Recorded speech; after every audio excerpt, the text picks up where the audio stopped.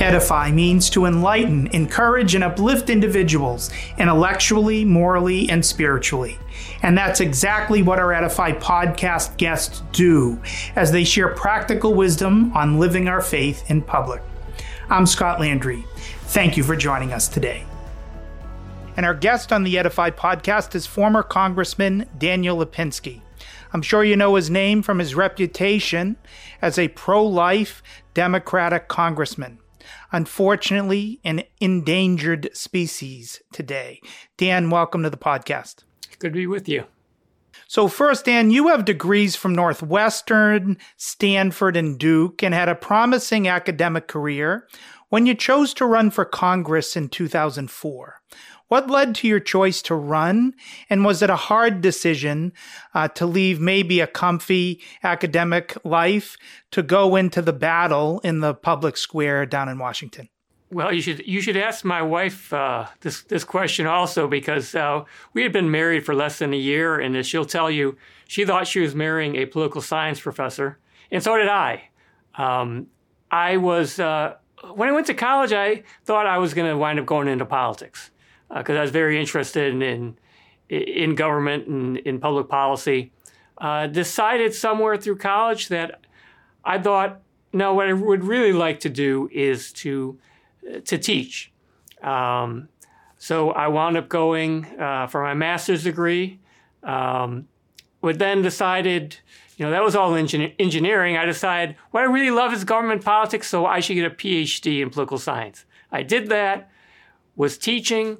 I had a book coming out with the University of Michigan Press in 2004. It was my big opportunity at that time to really make it big in political science. But my father, who represented the 3rd District in Illinois, called me and said he was retiring and said, I just want to let you know in case you have any interest in running.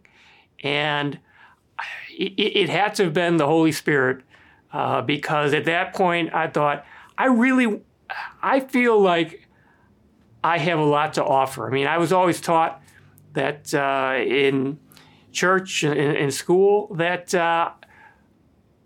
however we can serve, we should do it. And this was an opportunity for me to run. My father really helped pave the way for it. Prayed about it. Talked to my wife, of course, and she said, "If that's what you want to do, we'll go ahead and do it." And so, served 16 years there in Congress after my first election. But it's something that I'm very happy that I did. As happy to be able to serve. So because your father was an elected congressman, you had an idea of what you were getting into when you were elected to Congress, at least at the beginning. But many of us across America only see representatives maybe giving speeches on the floor or interviews on one of the cable news networks. Give us a little look behind the scenes. What's a typical week like in a typical policy-making time for a U.S. representative?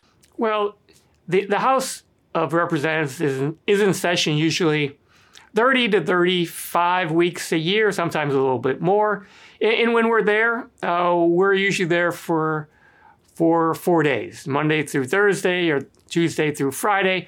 And so a lot of work goes on during that time. Very little of it is anything that you'll see on C-SPAN. A lot of committee meetings, hearings, marking up legislation, but a lot of meeting with people out there in Washington. A lot of time meeting with staff and working on legislation. That's something that I really spent a lot of time focusing on. I was able to pass 18 bills during my time in Congress when not much was getting done. But there's a lot that goes on behind the scenes that people never really see. They think Congress is all about making speeches, but the real work is done places that most people never see. Today is the first time we've met in person, but I've known you as a Catholic pro-life Democrat since your election in 2004. Since 2004, there haven't been many Catholic pro-life Democrats, unfortunately. What was that experience like for you, being somebody that was known for being different from most of your colleagues? Well, when I was first elected in 2004, I knew that I was going to be uncomfortable as a pro-life Democrat, but I also knew that there were, it was a minority of the party in Washington, but it was still a sizable group that was respected. But as the years went on, there were fewer and fewer pro-life Democrats out in Washington. Now, back home across the country, about 25 to 35% of Democrats say that they are pro-life. But it became very, very difficult, especially in the last few years that I was in Congress, which eventually led to my loss in a Democratic primary, largely based on the fact that I was pro-life and the pro-abortion groups spent a lot of money to defeat me. I narrowly escaped in 2018. And in 2020, I was outspent by more than 2-1 and nearly lost the Democratic primary. So it just became much, much more difficult as the years went on. When many of us think about Catholic Democrats who are elected officials, unfortunately, we think of Catholics who have compromised church teaching in their votes and in their political advocacy, supporting things that we know and that our faith teaches are gravely wrong. You've seen this firsthand in Washington, and you just described that there were fewer and fewer Catholic pro-life Democrats.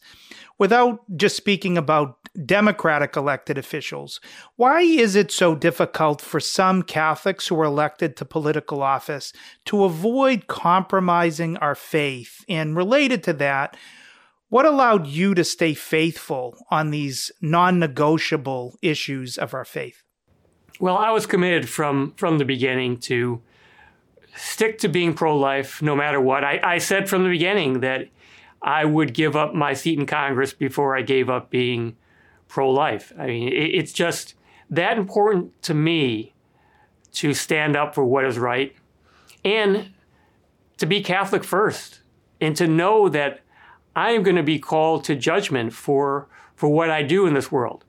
And it's not worth giving up what I know to be true to fight to protect the most vulnerable. It's not worth giving that up just to maintain a seat in Congress. I know it's very tough, and I saw many of my colleagues who, for whatever reason, decided that they were not going to stick with being pro-life. They're at one time pro-life, but they chose their political career. And it's very tough. And it's easy for people to come up with excuses for themselves for why they do it. I'm doing these other good things, and I need to be here to do these things. And well, the life issue, I can I just put that aside. I was never able to do that. I never wanted to do that. And after losing the primary in 2020, I was, never more joyful about what I did during my political career, because I knew I stood for what was right, that I could, look at myself in the mirror. I could sleep peacefully with what I did. And I knew for me, there was no comparison. A seat in Congress was not worth giving up what I know to be true. Many listeners to this podcast perhaps come from a Catholic family where their grandparents were devout Catholics and Democrat because of the Democratic Party platform. Their parents were Democrat because the Democratic platform and the Democratic Party actively welcomed them and embraced their pro-life views. But a lot of younger Catholics from those families have said, I feel like I'm not welcomed in the Democratic Party if I'm going to have my pro-life views be a very important part of who I am. So they've gravitated either to voting Republican or becoming Republican. I'm sure some of our listeners who appreciate how strongly you want to live your Catholic faith and as part of that to advocate for life all the time, wonder why you haven't chosen to be a Republican. Why do you remain a Democrat? Well, I always remember my former colleague in the House, Mike McIntyre from North Carolina, who was a pro-life Democrat, very committed. He lost his reelection, I believe, in 2012. But we used to talk about this, and he'd always say to me, people ask me that question all the time. Why are you still a Democrat when you are pro-life? And he'd say, well, we need to evangelize the non-believers, not the believers. I think it's really important for there to be a pro-life presence in the Democratic Party. I think for the pro-life movement to be effective, it is critical that it is not just confined to one party. And, I understand people who, I had dozens and dozens, probably hundreds of people come up to me through the years and say, I used to be a Democrat, but I could no longer be a Democrat because of the life issue. And I understood that, and I didn't argue against them. But I chose to stay to try to fight for life within the Democratic Party because I think it's very important. So you mentioned earlier, after serving 16 years in Congress, winning election 8 times, in 2020, you were narrowly defeated in the Democratic primary because of the huge dollars and the huge numbers of volunteers put forward by pro-abortion groups who united to defeat you. What are you working on now? I'm sure our listeners are saying, we hope Dan might run again, or we hope he can raise up many other pro-life Democrats, perhaps, if they share your vision for both parties being pro-life parties someday. So what are you up to now, Dan? Well, I'm helping other pro-life Democratic candidates. I'm working with Democrats for Life. We have a candidate here in Chicago, Chris Butler, who's running in the 1st District. But I'm continuing my pro-life activism and my, I want to be a Catholic. I want to be a Catholic evangelical. And right now, you can find my work at danlipinski.com. I've been doing a lot of writing on this subject. Eventually, like to be at a university or think tank, just to have the opportunity. I've felt called. I remember after 2018 primary, that my narrow miss. At that point, I really felt called to do more to evangelize. I understood, like I had not understood before that there are a lot of people who knew me and were looking at my witness.